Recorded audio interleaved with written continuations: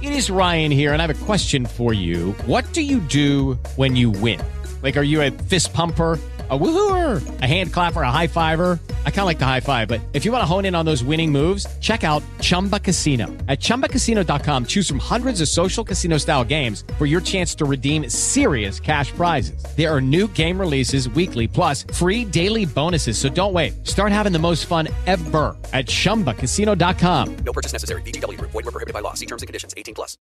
With Lucky Land Slots, you can get lucky just about anywhere. Dearly beloved, we are gathered here today to... Has anyone seen the bride and groom? Sorry, we're here. We were getting lucky in the limo and we lost track of time. No, Lucky Land Casino, with cash prizes that add up quicker than a guest registry. In that case, I pronounce you lucky. Play for free at LuckyLandSlots.com. Daily bonuses are waiting. No purchase necessary. Void where prohibited by law. 18+. Terms and conditions apply. See website for details. With Lucky Land Slots, you can get lucky just about anywhere. Dearly beloved, we are gathered here today to... Has anyone seen the bride and groom? Sorry, we're here. We were getting lucky in the limo and we lost track of time. No, Lucky Land Casino, with cash prizes that add up quicker than a guest registry. In that case, I pronounce you lucky. Play for free at LuckyLandSlots.com. Daily bonuses are waiting. No purchase necessary. Void where prohibited by law. 18+. Terms and conditions apply. See website for details. Daily Premier League action and reaction. This is Football Social Daily. Hello, I'm Jim Salverson and welcome to Friday's Football Social Daily. The weekend preview show will be available in just a few hours' time, so come back then if you're looking for our look ahead to the Premier League's weekend. But as for today's show, well, it's frantic Friday in the transfer market as the window has just over a week to go before it shuts and business is done. We're going to be looking at some potential deals for Manchester United and a potential replacement for Jordan Pickford at Everton. Speaking of goalkeepers, it's fabulous Friday for Chelsea as they finally sign a replacement for Calamitous Kepa, but is Eduardo Mendy the missing piece in Chelsea's puzzle? And it's funny Friday for Jose Mourinho, who threw out some classic Jose moans after his team's Europa League win this week. We're going to be talking about that shortly as well. It's also a Foxes Friday because Leicester City are under the spotlight for our Floodlight Focus today. We're going to be speaking to TV journalist, reporter and Leicester City fan Andy May in a little bit.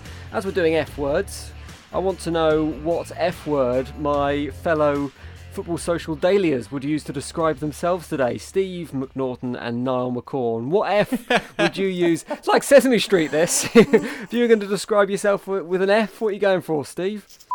So Someone had to, didn't they? Someone had to. Yeah. If you're listening to the podcast, you'll have no idea what he said, but you can probably guess. What about you, Niall? I'm going to go with frivolous, actually. But when you said that there was an F word, speaking of F words, I genuinely thought you were going to introduce Gordon Ramsay onto the podcast, at which point I would have enjoyed today a lot more. See, I was going to go with fastidious and fair, which is kind of the buzzword for Premier League Daily, right? that's not two words I would associate with you, Jim. Right, let's start with... yeah. Frantic. Yeah. Speaking of fastidious, fair and frantic, let's start with Jose Mourinho, because he was complaining midweek after his team's Europa League win. And it's not often we talk about the Europa League on Football Social Daily, but it's worth mentioning this one because he was playing the opposition of, get ready for this pronunciation, Skendia. That's not bad. I'm not sure how. Is that not bad? Over in the Europa League, and he asked for the goalposts to be replaced. Do we know why he asked for the goalposts to be replaced? Oh, I do know. 5 centimetres too short.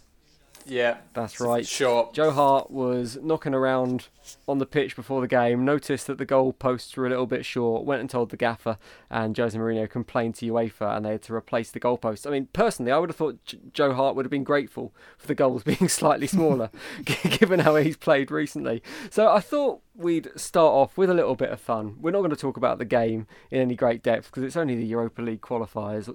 Suffice to say, Spurs have got through, so they're now in the Europa League proper. But it got me thinking, what was the best Jose Mourinho excuse of all time? Because he's had some belters down the years. So what was your favourite Jose Mourinho excuse, Niall? Do you know what? I was tempted to just pull out of doing the podcast today because any slight on Jose Mourinho, I'm not willing to take a part of. I absolutely love him, so It's not a slight. It's just part of him. It's just part of who he I is. always remember when he first came to the Premier League about 15 years ago, where he was never one to make excuses for his players. He would always stand up and take the brunt of the flak, and he would always kind of twist things back onto the British press. I remember he had a bit of a vendetta against the UK press, saying that he didn't have to prove anything, and obviously that famous introduction where he says, "I am the special one," and he kind of deflected all of the flack from his teams onto himself rather than the players. But in recent seasons, he's certainly kind of turned that around a little bit, and he has given players a bit of stick, which we didn't see when he first came to the Premier League. One of my favourite excuses was when, I can't remember where he was the manager or how recently this was, but when the referee blew for the full-time whistle, I think the game was 1-1, and the referee blew for the full-time whistle whilst a goal kick had been taken and the ball was in mid-air. And Jose said after the game that the referee blew the whistle whilst the ball was in mid-air, so therefore it was an opportunity for Spurs or whoever it might have been he was managing at the time to have another attack, and I thought that was quite funny. But actually, my favourite Jose quote of recent times, which I totally forgot about, was when he was manager of Manchester United, and it's only come out again recently because Frank de Boer has become the new Netherlands national team manager. And Jose Mourinho, yeah, he has. And Jose Mourinho basically tore Frank de Boer a new one by saying he's the worst manager in Premier League history. 7 games, 7 defeats, 0 goals. And I just loved his delivery of it. So, yeah, I thought it was interesting to see that Frank de Boer's the new Netherlands boss, and it reminded me of that Jose quote. But I quite like the excuse of the referee blowing the whistle whilst the ball's in the air from a goal kick, claiming as if it could have been an opportunity for his team. I like that.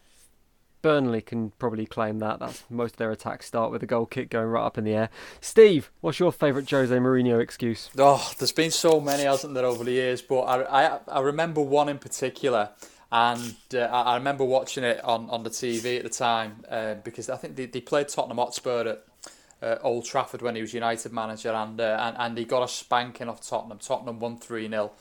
But I couldn't remember the exact quote that he said, so I've had a look at it online to remind myself, and I'm just going to read this to you, gents. So they've just been absolutely mullered at home 3-0 by Tottenham, and it was the 27th of August 2016. And by the strategic and tactical point of view, we didn't lose.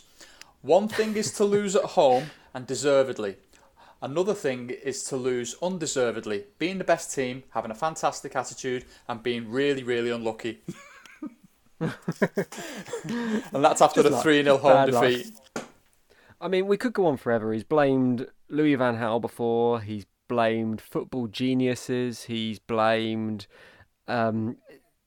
pretty much everything. Club doctor, very famously, blamed the club doctor and all the mess that led to. It led to his departure from Chelsea.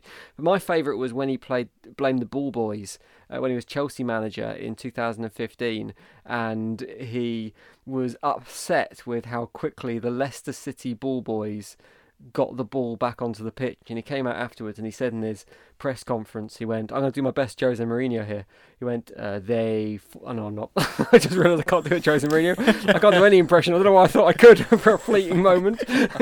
He just said they fought with everything and defended with everything, and the Ball Boys were amazing too. So, Jose, never change. We absolutely love you. We're going to start talking properly about Jose Mourinho's former team, Chelsea, who seem to have solved a big problem at the club in recent weeks because there have been criticism, rightly so, probably, levelled at their goalkeeper Kepa over the last weeks and the last season, for that matter, for letting in a few cock-ups, should we say. They've now seemed to have solved that problem. They've brought in Eduardo Mendy from Rennes, I think it is, a 28-year-old keeper, £22 million, not a load of money, but a really important signing for Chelsea and their ambitions now. Yeah, definitely. I think everyone was suggesting that if Chelsea really want to be solid top 4 contenders, and I dare say, as some people are suggesting, even title contenders, then they need to solve the problem they've got between the sticks. And that problem is Kepa Arrizabalaga. Unfortunately for him, he's got this massive price tag. He's got this burden of being the most expensive goalkeeper of all time.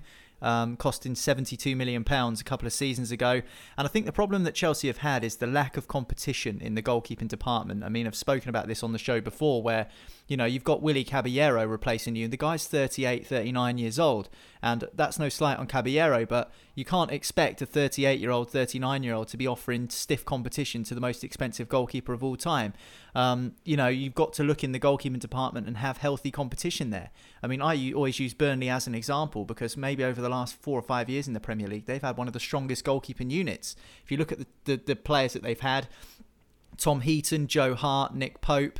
They've had a really strong goalkeeping unit over the last few years. Obviously, 2 of those players have now moved on, and Nick Pope's always in the frame for an England call-up. So certainly I think having strength between the sticks is a real benefit and a real bonus. Manchester United now, De Gea, Dean Henderson and Sergio Romero, so they've got strong depth between the sticks as well, and I think that can be a help to your first team goalkeeper. But yeah, they definitely needed to solve that issue. I think that everyone was kind of thinking that until Chelsea get a new keeper, they're going to struggle to really be taken seriously as potential title contenders. I still think the title's a step too far for them personally, but this will certainly increase their chances of finishing in the top 4 more comfortably compared to how they did last season. One thing is worth mentioning about this new signing though, Edouard Mendy, is 6 years ago, when he was 22 years old, he was released by a club and he was told that he wasn't going to make it as a professional footballer. And he was in line at the job centre and basically waited to figure out what his next career step was as he went and saw a job advisor. 6 years later, he's been signed by Chelsea. He's almost certainly going to displace Kepa. He's going to be playing in the Premier League, and it's just a really nice feel-good story that from the age of 22 to the age of 28, those 6 years, he's managed to get himself back into the professional game, earn himself a big move to Chelsea, and an opportunity to play in one of the best leagues in the world. So fair play to Mendy. This deal has been actually sanctioned by Peter Cech, who of course is now working upstairs at Chelsea, club legend, one of the best goalkeepers of all time, arguably the best Premier League keeper of all time. He's got the record for the most clean sheets since the Premier League era began in '92, so Petr Cech certainly has an eye for a good goalkeeper. And let's not forget that the Czech actually came from Stade Rennes in France when he first joined Chelsea in 2004. So he would have had an eye on Rennes, I'm sure, at most of the time anyway, being one of his former clubs. So they've picked out Mendy on Czech's recommendation, and I'm really interested to see how he does, because although I think Kepa has not been worth the price tag, and people saying that he's been a disaster, I think that is because of the price tag. I don't think Kepa is in the top 10 of goalkeepers in the Premier League, unfortunately for him. And Edouard Mendy, I think if he can just have a solid first few games and not make any mistakes, he can even concede a few goals. I think he'll be fine, as long as he doesn't do anything stupid and doesn't make any mistakes to kind of emphasise the issue again. I think he'll be absolutely fine at Chelsea, and it's a pleasant signing to see. I like this lad. He was linked with a move to West Ham actually a couple of seasons ago. I think he was earmarked by Manuel Pellegrini as one of the players he wanted to bring in, and I believe the club went for Roberto in the end, which is a story all in itself. But I mean, he's a massive bloke. He's 6'6", which puts him 5 inches taller than Kepa as well. And he's one of those goalkeepers that he's a decent shot stopper, but that's not the main part of his game. He's a big physical presence. He's a keeper that likes to control the box. He comes out and claims stuff. I think he could be kind of the missing piece. I think his dominance in that box is going to help the Chelsea defence as well, that look a little bit unsure at times, just to give him that kind of anchor at the back and a bit of confidence behind him. What's interesting, Steve, is what happens to Kepa now, because I don't think he's going to stay at Chelsea and be a number two goalkeeper. Chelsea are obviously going to want some return on this 72 million quid they spent on him, and we've seen similar situations with the likes of Karius at Liverpool, who came in with high expectations and then after a few high-profile mistakes kind of faded away. Joe Hart to a certain extent as well. There's rumours about him going back on loan to La Liga and maybe find some form and potentially add some value back in. Is he going to be one of those players that we just see sink without trace? It's a difficult question, that, Jim, in all honesty. I think it's... I mean, the fee is the anvil, isn't it? You know, it's so heavy, the fee, and Chelsea have been royally done there in terms of paying that level of cash for that goalkeeper. And I think it's a huge lesson for Chelsea, who don't get done often in the transfer market. Yes, they've let some high profile people go, the likes of Kevin De Bruyne and Mo Salah in the past, but generally in the transfer market they don't make a massive amount of mistakes, but this has been a huge mistake. And I think where Kepa's concerned, it all started unravelling for me with Kepa in the Carabao Cup final at Wembley, when he had the little set to with what's the guy's name? I forgot what his name is. Maurizio Sarri. And I don't think it was ever the same about that. I think the Chelsea hierarchy have probably thought we've got a problem here because this guy's got a bit of an attitude problem, and he's not really a team player. He's all about himself, and I think there's probably been a little bit of resentment build in certain quarters of that Chelsea squad for how he's behaved. And I think, he's not backed up the talk. He's made some horrific errors. He's terrible at the ball with his feet. He is a really poor shot stopper. He's beaten from What do you range. like about him, Steve? I don't like anything about him. His haircut. Makes a mean tapas. Well, I like everyone's haircut, Niall. Let's face it, I like everyone's haircut. And, I think he's beaten from range too easy. And another shock is I can't believe he's 6'1".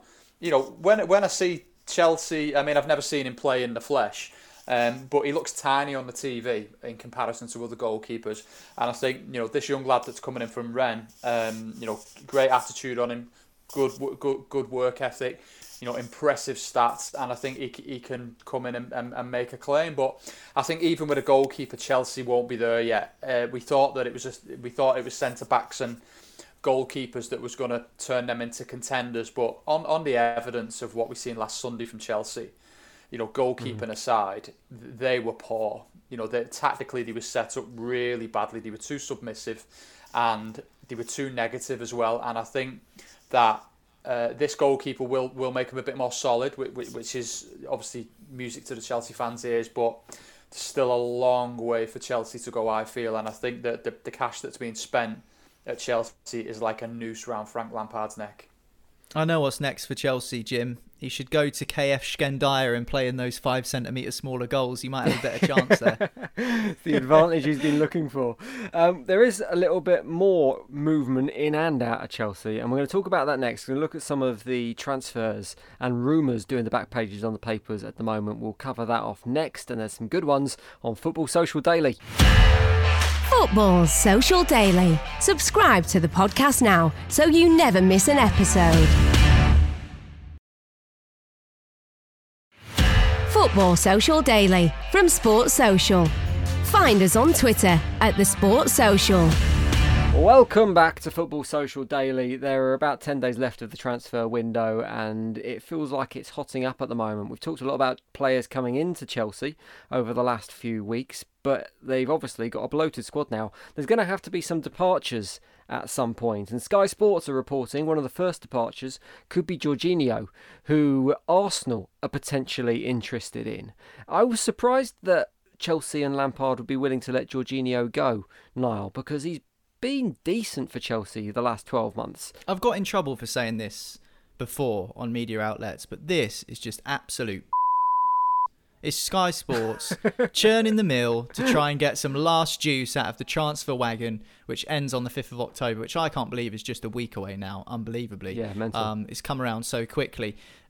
Saying that Arsenal are potentially interested in Jorginho is like me saying I'm potentially interested in Maya Jama, but it's just not going to happen, is it? Let's be perfectly honest. You never know, Niall. Let's get it in the same space and see what happens. But do you see what I mean? It's one of those where clubs are potentially interested in signing lots of players. I'm sure West Ham are potentially interested in signing Ronaldo or Messi if the opportunity presented itself. But the likelihood of the likelihood of it happening is very slim. So the fact that it is just potentially interested, in inverted commas, says a lot for me. Doesn't it make sense, this one, though? Because Chelsea are interested in Declan Rice, who could potentially play that role that Jorginho plays. Arteta, I mean, we know is he better than Jorginho?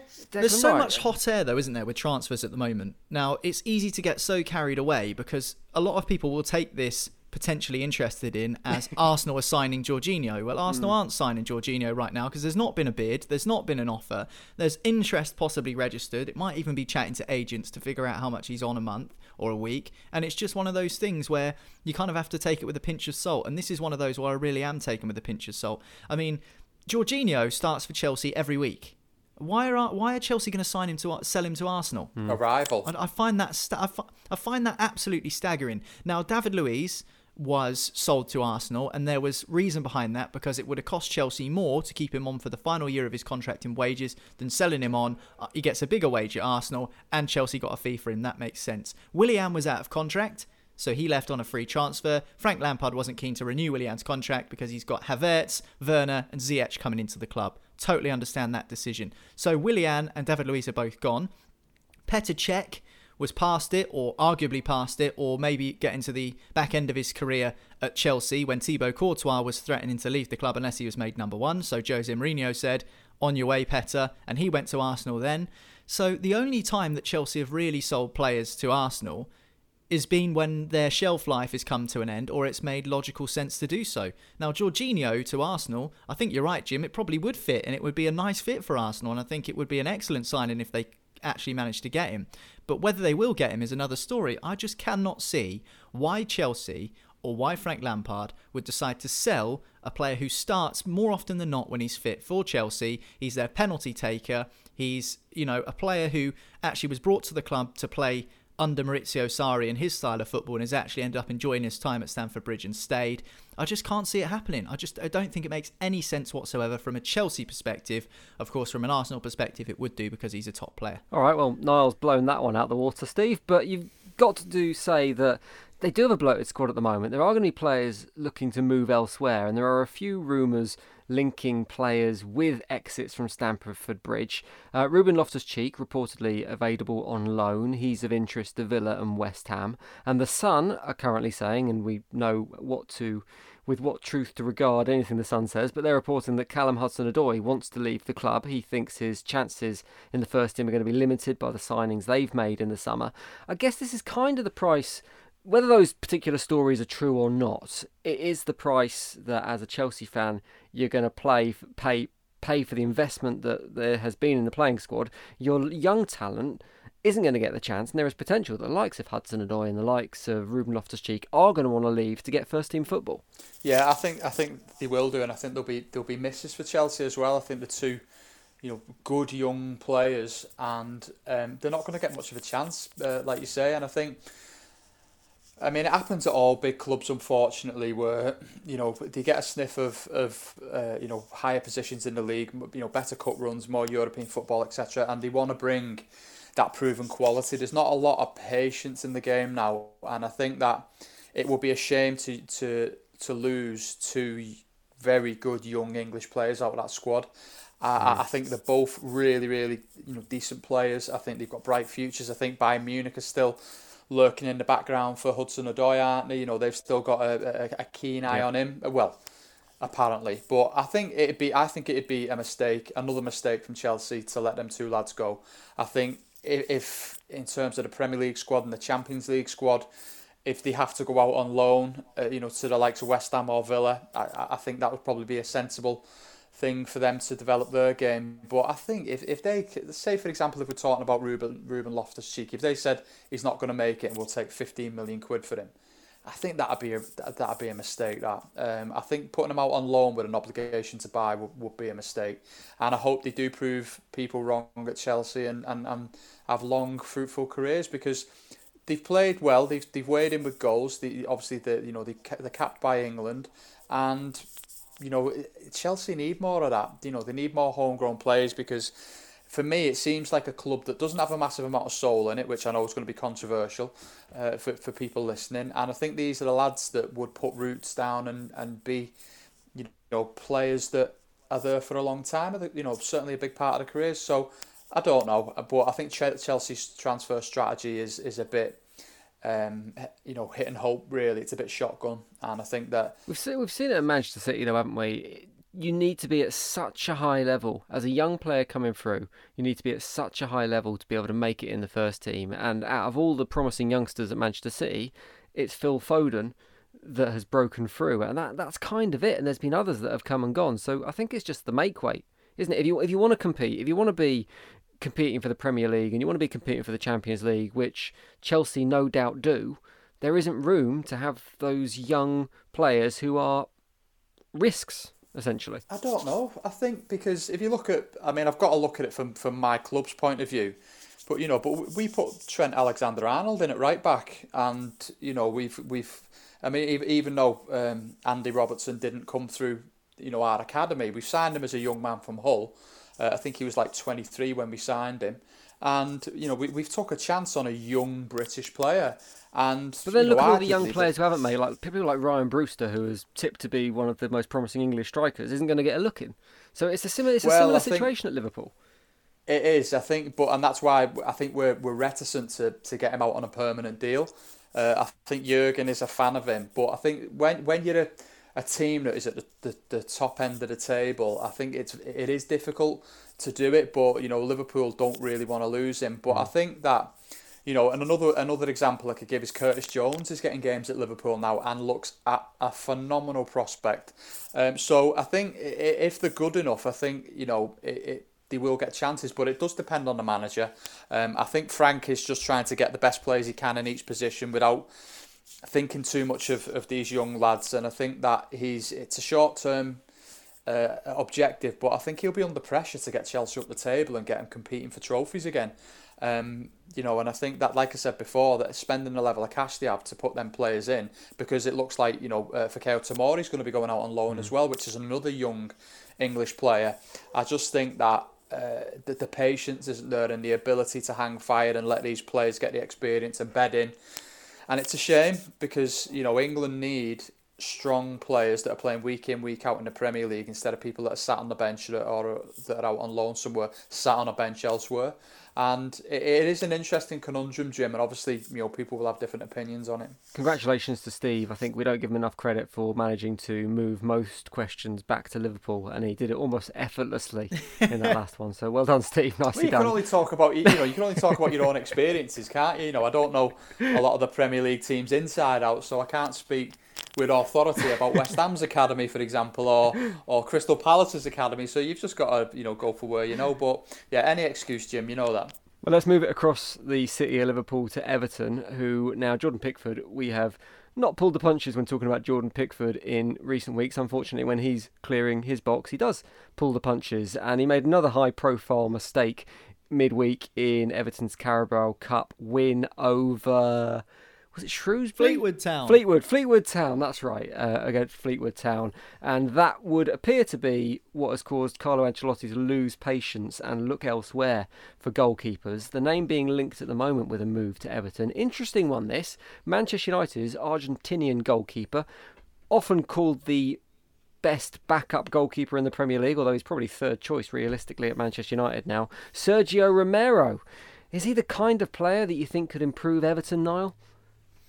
Well, anyone can improve Everton when Jordan Pickford's between the sticks. I think if you put Mr. Blobby between the sticks, and he'd probably do a better job at this moment in time. Be fair, Blobby's a big lad. I mean, he feels the goal. He feels the goal, Jim. Yeah, exactly. Especially if they're 5 centimetres smaller. Like a Kevin Pressman kind of figure, isn't he? Brings a whole different meaning to he gives you the eyes when you're taking a penalty. The goalkeeper. His eyes all over the place, Mr. Blobby. No. To be fair to Jordan Pickford, and I've said it every time we've spoken about him on the podcast, the only reason he's still England's number one is because of how he can kick the ball.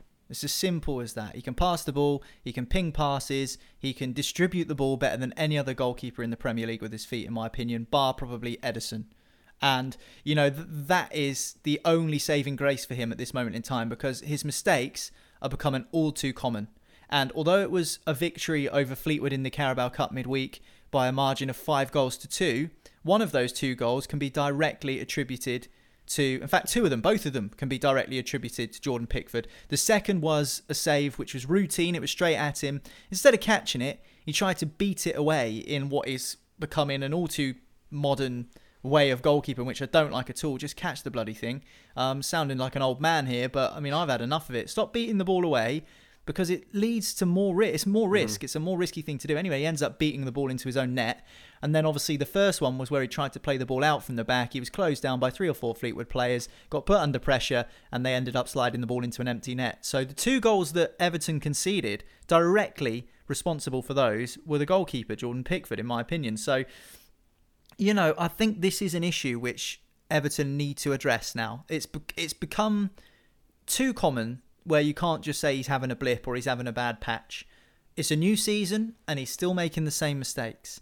Now, the saving grace for Everton is that it was against Fleetwood, because if it had happened this weekend against Crystal Palace, I mean, I don't care who you're playing in the Premier League, except maybe West Ham. If you give a 2-goal advantage to anyone, you're going to be in trouble. It's as simple as that. So, Carlo Ancelotti will have seen that and thought, okay, well, this is something that maybe I do need to sort out. I think Romero, though, is an interesting one. I think there's a lot of narrative about him being the best backup goalkeeper and a lot of narrative about him being Argentina's number one. Well, that's not true. He's not been Argentina's number one for close to 18 months because he doesn't play for Manchester United apart from in the Cups. So why would Argentina pick him as their number one goalkeeper? It feels like it'd be a good stopgap for Everton, a player like Romero. Romero's going to want first-team football. Like I say, he's behind De Gea and behind Henderson now. So he's going to want first-team football. Potentially, United would let him go on a free, kind of a golden handshake for service and all that kind of thing. And he's not going to cost Everton a load of money because Everton, surely, as Steve has pointed out many times before, haven't got that much money left without breaking FFP rules. I mean, is he better than Pickford? Yeah. I mean, in one word, is he better than Pickford? I mean, at the moment, I would say he's probably as good as, or even Pickford slightly better, but he makes fewer mistakes. He makes fewer mistakes.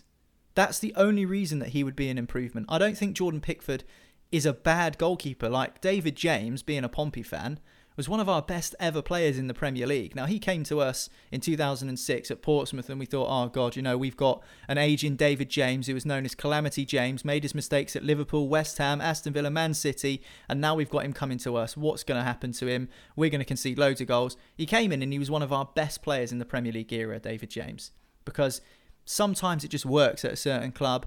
And I think that that's the problem we've got with Jordan Pickford. David James was always a very, very good goalkeeper, but he just made too many mistakes, and that reputation preceded him. And unfortunately for Pickford, it's starting to become the case for him as well. So I don't think Romero is a better goalkeeper than Pickford. I just think he's more reliable. And if that's what Everton need, then that's what they're going to have to do, is find someone more reliable. Let's finish off with a potential new arrival at Manchester United rather than a departure.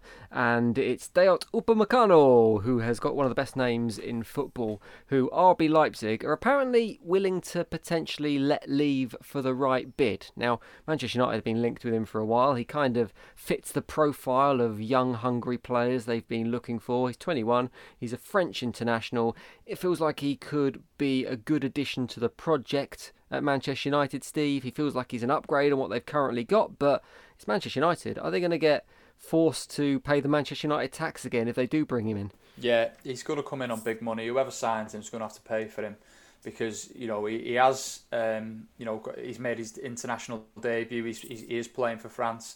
And he is a lad with a big future.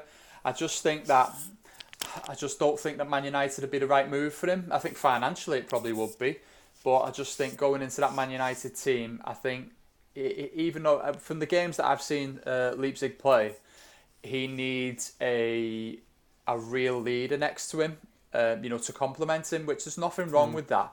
I was going to talk about Liverpool then, but I won't do. There's nothing wrong with that at all. I was just thinking, John Terry, and the partners he had at Chelsea, he was always the voice, he was the authority, he was the leader, wasn't he? And I think that Upamecano does need that type of player next to him, and I think that United don't have that. I think if we were going to be completely honest about it, I don't think Harry Maguire's been a roaring success at Man United, and I know he's got the captain's armband and he probably is that voice in the dressing room, but on the pitch, it's certainly not transferred or transpired that way, that he is this kind of colossal leader that, is very, very difficult to get past, doesn't make many mistakes, and, is part of a miserly defence. And I can see, I could probably see, maybe Man City going in late for him. I think they're still after another centre back, aren't they? And all the big names are getting linked with Man City. I think Koundé is the latest one that's been linked with them. I just think that him, next to Aymeric Laporte, might be the way forward, because I really rate Laporte highly. But Man United, I think, wouldn't be a great move for him, if I'm honest. I was going to talk about West Ham's transfer dealings, but there obviously are no transfer dealings for West Ham. Currently the only Premier League team not to make a signing in this window, which is absolutely bonkers. There is interest in Wesley Fofana, centre-back from Wesley Fofana, who's a centre-back from Saint-Etienne, 19 years old, French. So completely in line with, you go from James Tarkowski at Burnley, who's 28 years old and got Premier League experience. That's the type of player you want. Then you go and get a 19-year-old from St Etienne. I mean, with no Premier League experience, it's bonkers. Anyway, but we're not going to talk about that because it would just make me angry. We will move on instead because we're going to talk about Leicester City next, who are also interested in the same player, by the way. But we're going to talk about Leicester City with Andy May, BT sports journalist and Leicester City fan, and we'll do that next as our floodlight focus switches to the East Midlands on Football Social Daily. Football Social Daily. Find more great sport at sport-social.co.uk. Football Social Daily from Sports Social. Find us on Facebook. Search Sport Social. Welcome back to Football Social Daily. Today, our team that is under the floodlight focus is Leicester City. We're going to be having a look inside the club, getting the latest news, and that news is going to come from BT Sports journalist, broadcaster and legal expert now, Andy May. How you doing, Andy? Oh, I don't know about the latter point. Can you say that? I'm good. How are you? You tell me. You tell how far you've got a qualification. That makes you an expert, I think, doesn't it? Yeah, I have actually. I have got a couple of degrees in law, but I don't know if I'm an expert. I will take that though. That's very kind of you. Good work. First thing I need to know about Leicester City. Obviously, you're a Leicester City fan as well, which is why we're chatting to you. Is that you and I used to cover Leicester City back in the day. We used to go to Filbert Street, as it was, to watch the games together. Are the pies still as good? Because I remember Leicester City pies being a level above most other clubs in the Premier League. Yes, they are better than Burnley. We've obviously beaten Burnley this season on the pitch, and we beat them in the pie department as well. We beat Wigan because those are two contenders. But no, the chicken balti number that Leicester City do, and you can actually combine it with a pint for quite a good price in today's terms at football, is top dollar. It's really top of the league. Well, they like a bit of free food and drink at Leicester City as well, don't they? The owners are very generous from that side of things. The owners have been terrific. They always celebrate the birthday of Vichai, who's obviously no longer sadly with us, but they're very generous generally. Christmas times when we've been promoted, obviously when we won the league. So I would say probably 2 or 3 times per season at home, you will definitely get a free pint and some food. And you don't have to drink liquor.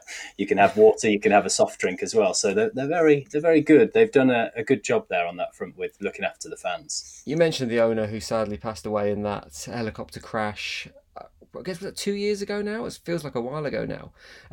It doesn't seem to have disrupted the club too much in terms of the project that's going on there or the ethos that the club hold. Is that the case? Is it kind of still on track at the moment despite that? Yeah, definitely. I think obviously Vichai was a huge part of what has happened at Leicester City since the King Power Group took over almost a decade ago. But his son was very hands-on. I would say probably more hands-on in terms of running Leicester City than Vichai, which is top when Vichai was alive, and that was mainly because Vichai had so many other successful businesses to look after over in Thailand, and you've also got as well Susan, the chief executive, Susan Whelan, who's a very talented business lady, and she's been a huge part of the success and a director of football and a good setup at the club really that has allowed for a horrible tragedy. And a tragedy that could have really had huge long-term implications negatively, besides the sadness of the death. But it's been so that's not actually ended up being the case, which is obviously what Top and the family of Vichai would have wanted and do want for the club to continue to be a success and to have that legacy from him. Well, it's looking like a successful season so far. We're only 2 weeks in, or 2 games weeks in, so it's a bit early to call it at the moment, but you're top of the Premier League. How long can that last? Is there any chance that it could happen again and, well, for want of a better phrase, Leicester City could do a Leicester City and win the Premier League? Gary Lineker joked, didn't he, at the weekend on Match of the Day that he better get his underpants cleaned ready for the end of the season. We don't need that again. I can't see it happening. I will never, ever say we will win the league again because I think that would be craziness. Leicester are a team that I think on merit, when you look at the squad and you look at our stat sheet in terms of recent seasons, deserve to be in the top 8. But genuinely, as a fan, I don't expect anything more than that. And in fact, if we finish mid-table this season, because it's a year of consolidation for a lot of clubs with the issues off the field with the pandemic, I wouldn't be too disheartened. One of the things I think that's impressed me about Leicester City over the last couple of seasons is the ability to kind of go into the transfer market and replace the players that they lost, like players like Harry Maguire went off to Manchester United. They brought in a replacement who's done very well. That hasn't happened this year so much, mainly because you haven't lost too many players, but you've still seen investment in the playing squad. Leicester City kind of getting to that point that a lot of clubs who go through that kind of bottom to mid-table transition, then mid-table to European, they want to stop being selling clubs and clubs that hang on to their best players and improve their squad window on window. And Leicester City kind of getting to that space now where they're actually scouting players to recruit to improve the team rather than just to replace what they're losing. I'm not quite sure there, Jim. I personally feel, and the club would never admit it, and Brendan Rodgers would be frustrated about the idea, but I think that Leicester are quietly satisfied with being a club that can develop a Ben Chilwell, can bring in a player like Mahrez or Conte, use them for a couple of years and get success and get some good mileage out of them, but then sell them on at a profit, make some money out of it, and then reinvest that money in the academy, in replacements for quite a lot less money, and hope that that process works again. And even Chelsea, who are a bigger team than Leicester and have a better squad, even they do that to a certain extent. They have a great academy and they've made a lot of money from selling players on that they haven't often used a lot of the time. You look at De Bruyne and Salah, for example, they never really made it at Chelsea. They barely played in the first team. So I think that is Leicester's model, even though they would probably officially want to disagree with that. Jamie Vardy is a player that I often wonder when he'll need to be replaced. Every season I write him off and say, that's it. He's kind of had his moment. He's going to disappear. But he seems to get younger every season pretty much. When is the stage going to come that the club need to go out and replace him? And then how do you approach that? Because he seems so key to the way Leicester City play. Do you have to go out and get this like-for-like striker that can play in the same way and offer the same thing? I think you can never replace him. Never. He is the best player that I've seen in my lifetime as a Leicester City player. I mean, Conte was, for me, my favourite player of that season in 15-16, but obviously Conte went then to Chelsea and won the league again with them. I think with Vardy, he has been obviously such a huge part of this whole period, not just the success of winning the Premier League, but the following season when we were the only English team to get to the Champions League quarter-finals. Since then, he's won a Golden Boot. He was 33, wasn't he, at the end of last season when he won that Golden Boot. So he's without question for me the best player I've seen in my life as a Leicester player. I don't necessarily think we should be looking to replace him like for like, even though that is impossible, as I just said, when his time is up, so to speak. I think things will move on by then. And in 2 years' time, when perhaps the conversation will start going into what would be another season, so not this season, but maybe 3 seasons for now, a 4th season on, when we would probably have to realistically say as a 37-year-old, he's not going to be the player he is now. I think a lot would have moved on. We'll probably have a new manager. We'll probably have at least 6 or 7 new players that are in the starting 11 regularly. So I think he definitely has 2 more seasons, including this season, at the absolute top in terms of what he can do as a Leicester City striker. Then after that, the conversations will start. But as I say, a lot else would have changed. What do you make of Brendan Rodgers as a manager? Because it was kind of, the appointment was derided a little bit, and I think Brendan Rodgers has always suffered from being a bit of a figure of fun, probably largely due to his Brendan Rodgers-isms and the kind of phrases he comes out with. But he seems to have done a decent job at Leicester City, taking them on to that next level. I disagree with this perception of Rodgers. I do get what you say about some of the comments he makes, but that's just him as an individual. I don't think that defines him as a person, actually, and certainly not as a football manager. You have to look at his record. I think other than Reading, really, He's improved every team he's been to. Swansea, Liverpool, Watford, Celtic, obviously won trophy after trophy there. And there's no doubt he has improved Leicester City. It's a bit of a frustrating time if you look at the last half of last season, because really I still feel Leicester should have been in the Champions League for this season. But overall, the wider picture, he's improved Leicester based on what we saw after that season from 2015-16. And I feel a little sorry for Brendan, because I think he would have really wanted to have spent some more money in this transfer window, maybe added a striker, certainly another centre-half, possibly a winger as well if he and us fans were being greedy.